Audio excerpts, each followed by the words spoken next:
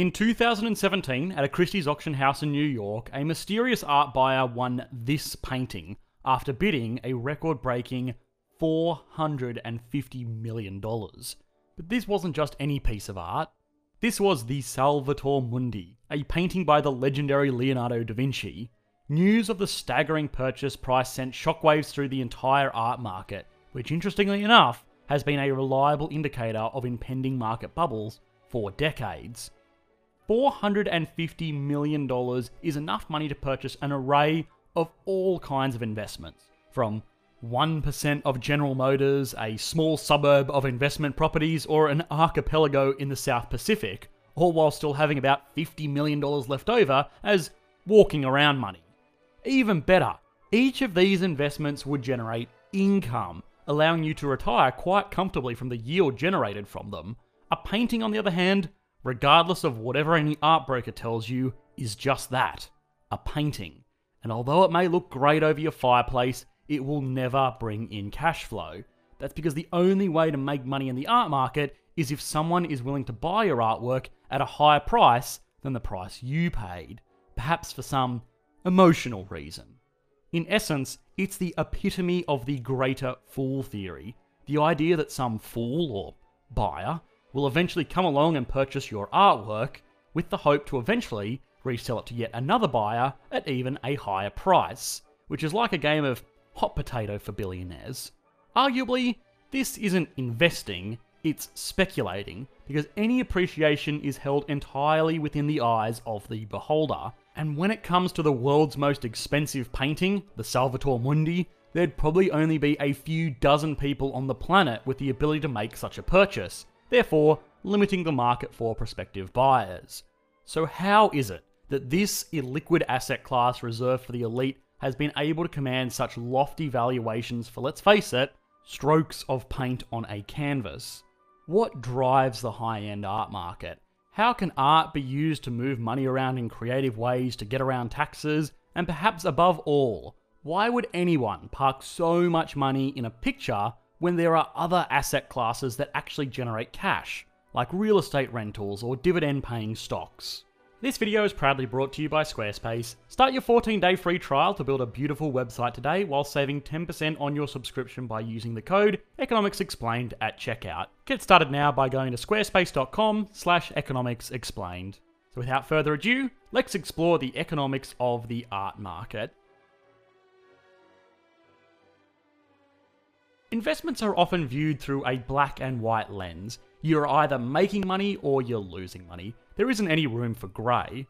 That's as true for corporate earnings as it is for the colourful art market. And despite the headlines of the latest jaw-dropping art sales, this market isn't exclusively reserved for the super rich. In fact, the art market has quite a range, from prints that you can buy online created by freelancers and aspiring artists to higher-end pieces that you can find at your local art gallery. Like everything in the universe, the price of a painting is ultimately the function of the same supply and demand forces that all products are subject to. On the lower end of the spectrum, art provides a nice pop of colour to an otherwise dreary studio apartment, so people are happy to buy it. So long as they are willing to pay enough to cover the costs of materials and construction for the business selling these items with a bit of profit, hey presto, you got yourself a transaction. Some might argue that these sorts of decorations are not real art, but you know what? Most of it looks just fine to me. We're not art critics here, we're economists, and for the sake of describing how the art market works, these little feature walls will look just fine. As things get slightly more rarefied though, the supply side of our equation is no longer limited by how much it costs to produce these items, but rather how many examples physically exist. If we assume that an original Picasso is inherently more pleasing to the eye than a $20 print from IKEA, then people are going to want the original Picasso. Now, since there are only a few hundred original Picassos in existence, these pieces are going to be allocated to the people with the means to purchase them, and those people will only be able to purchase them from people who already hold on to them, which is the foundation of a collector's item. Collector's items are a really cool economic anomaly when it comes to the normal functions of supply and demand. A collector's item is normally defined as any item that can no longer be produced, has a relatively limited supply, and is somewhat enticing to own because it provides some material benefit. Rare artwork ticks all of these boxes. The ability to produce new items and the current supply is part of the reason why people joke about artists' works being more valuable when they're dead. You aren't getting any more Velasquez or Goyas or Rembrandts, so if you want one, you gotta hunt down what we have left here on Earth. Why these items become such an anomaly though, is because of the lesson they show us in opportunity cost. If a wealthy family did hold on to an original Picasso and was offered $5 million to purchase it, they may choose not to sell it. Economic logic would then dictate that this would mean that if there was another similar Picasso for sale for $5 million, the family would choose to buy it. In reality, that's not actually the case. They may not have $5 million on hand, they may not want another Picasso, or they just might not be able to justify spending that money on a painting.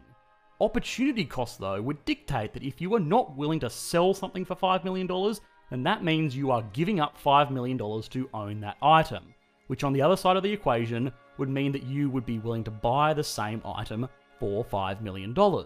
In both examples, you would be giving up $5 million to own that painting. Sounds logical, right?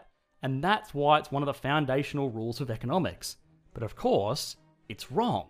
People are dumb, and emotions frequently impact these types of decisions, and nowhere is that more apparent than in a collectible item that have a perceived value as an investment.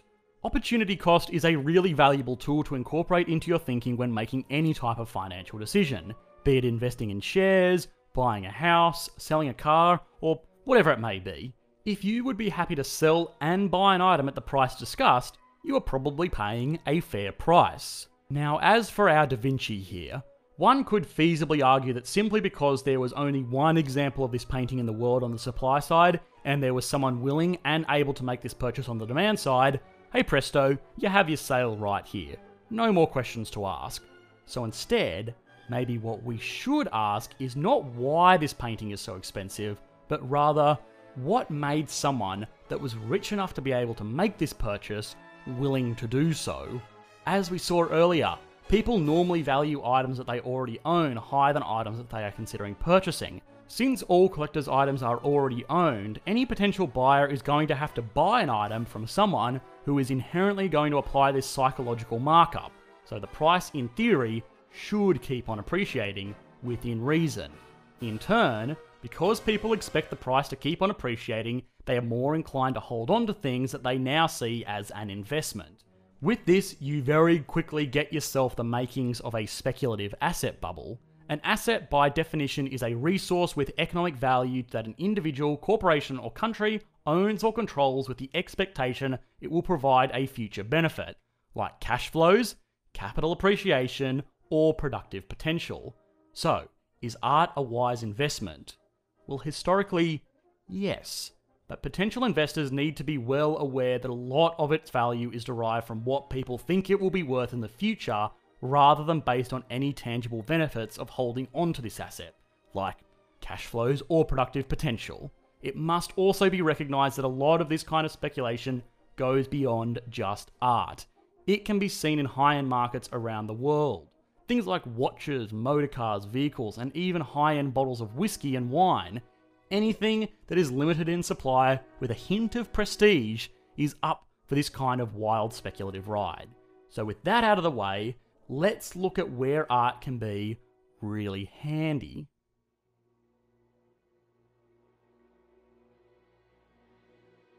Alrighty, so now dear modern global billionaire, you fully understand speculative investments. You are welcome.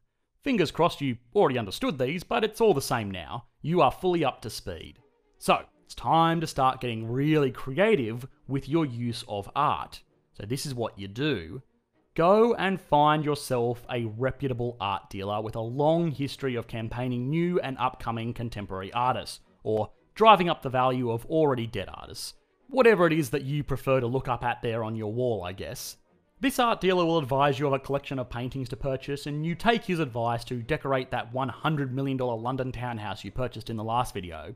So let's say you spend a total of $20 million.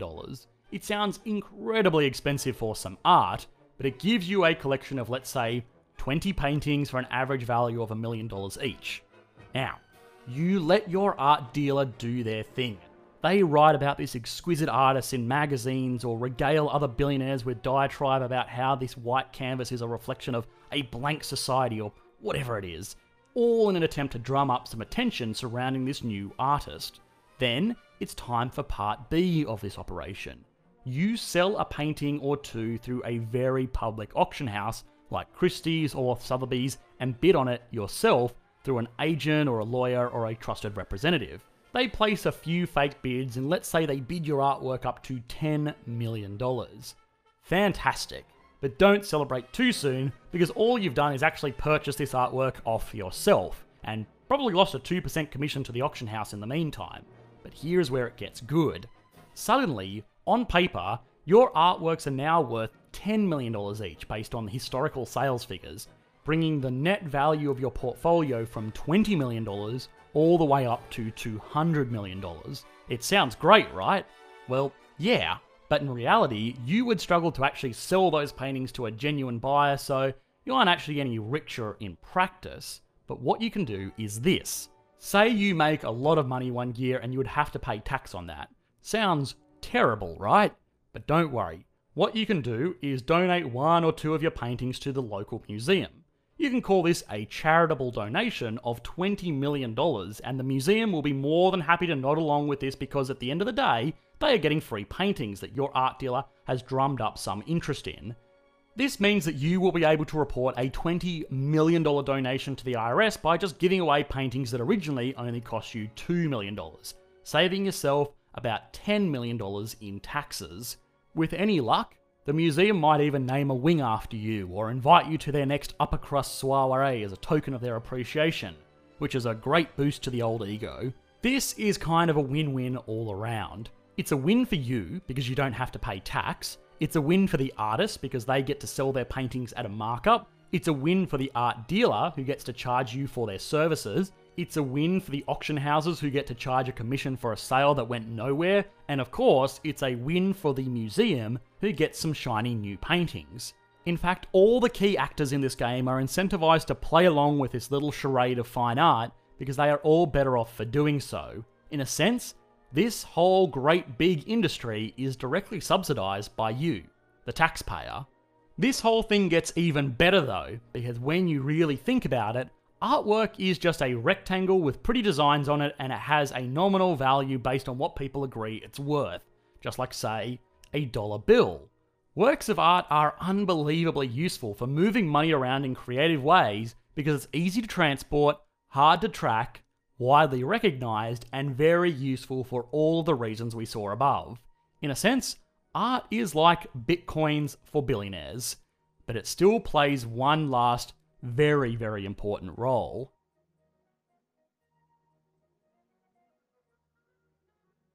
So art is useful for all manner of financial maneuvering, but one of the biggest reasons the wealthy elite of the world love it so much is because it's a very cost-dense physical asset. If you think about things that you could buy for $100 million, you could get a private jet or a yacht, maybe some very, very high-end real estate or a portfolio of stocks and bonds. The first few are great, but they are huge. If you want to stash your wealth discreetly, then a 300-foot mega yacht is not the most low-key approach. Plus, running costs and depreciation make them a pretty terrible investment anyway. A share portfolio could be better, but most share ownership is electronically certified these days and falls under the jurisdiction of pesky government authorities that may look to seize your assets in the event that you are, oh well, I don't know, laundering money. Artwork is small, easy to store, holds its value, and can be worth an insane amount of money, which means it's ideal to keep in a bunker somewhere in some tax haven or a free port to ensure it is there and ready to sell if you ever need it. One of the most fascinating applications of this type of asset is something the average person would never even think of. This is a Richard Mille. Watch aficionados are divided on this timepiece, but those who like them love them, and you could argue that they are basically akin to works of high-end art, at least in the way that their market works. This watch here is worth $3 million US. which is just as insane as some painting that costs $450 million. The reason that it can get away with costing so much is the same as with the artwork. It's rare, people expect it to keep on appreciating in value, you can show off to your other rich friends, and sometimes you can pull off some financially funny business with it. But a key benefit here is that it is strapped to your wrist. In the event a billionaire in a less than stable country is forced to leave in a hurry, they can literally establish themselves financially in any nation around the world simply by using the watch on their wrist. It is unknown if anybody has actually used a watch of this scale for this type of desperate cash flow boost, but wristwatches are a well-known way of keeping some functional cash flow on you at all times.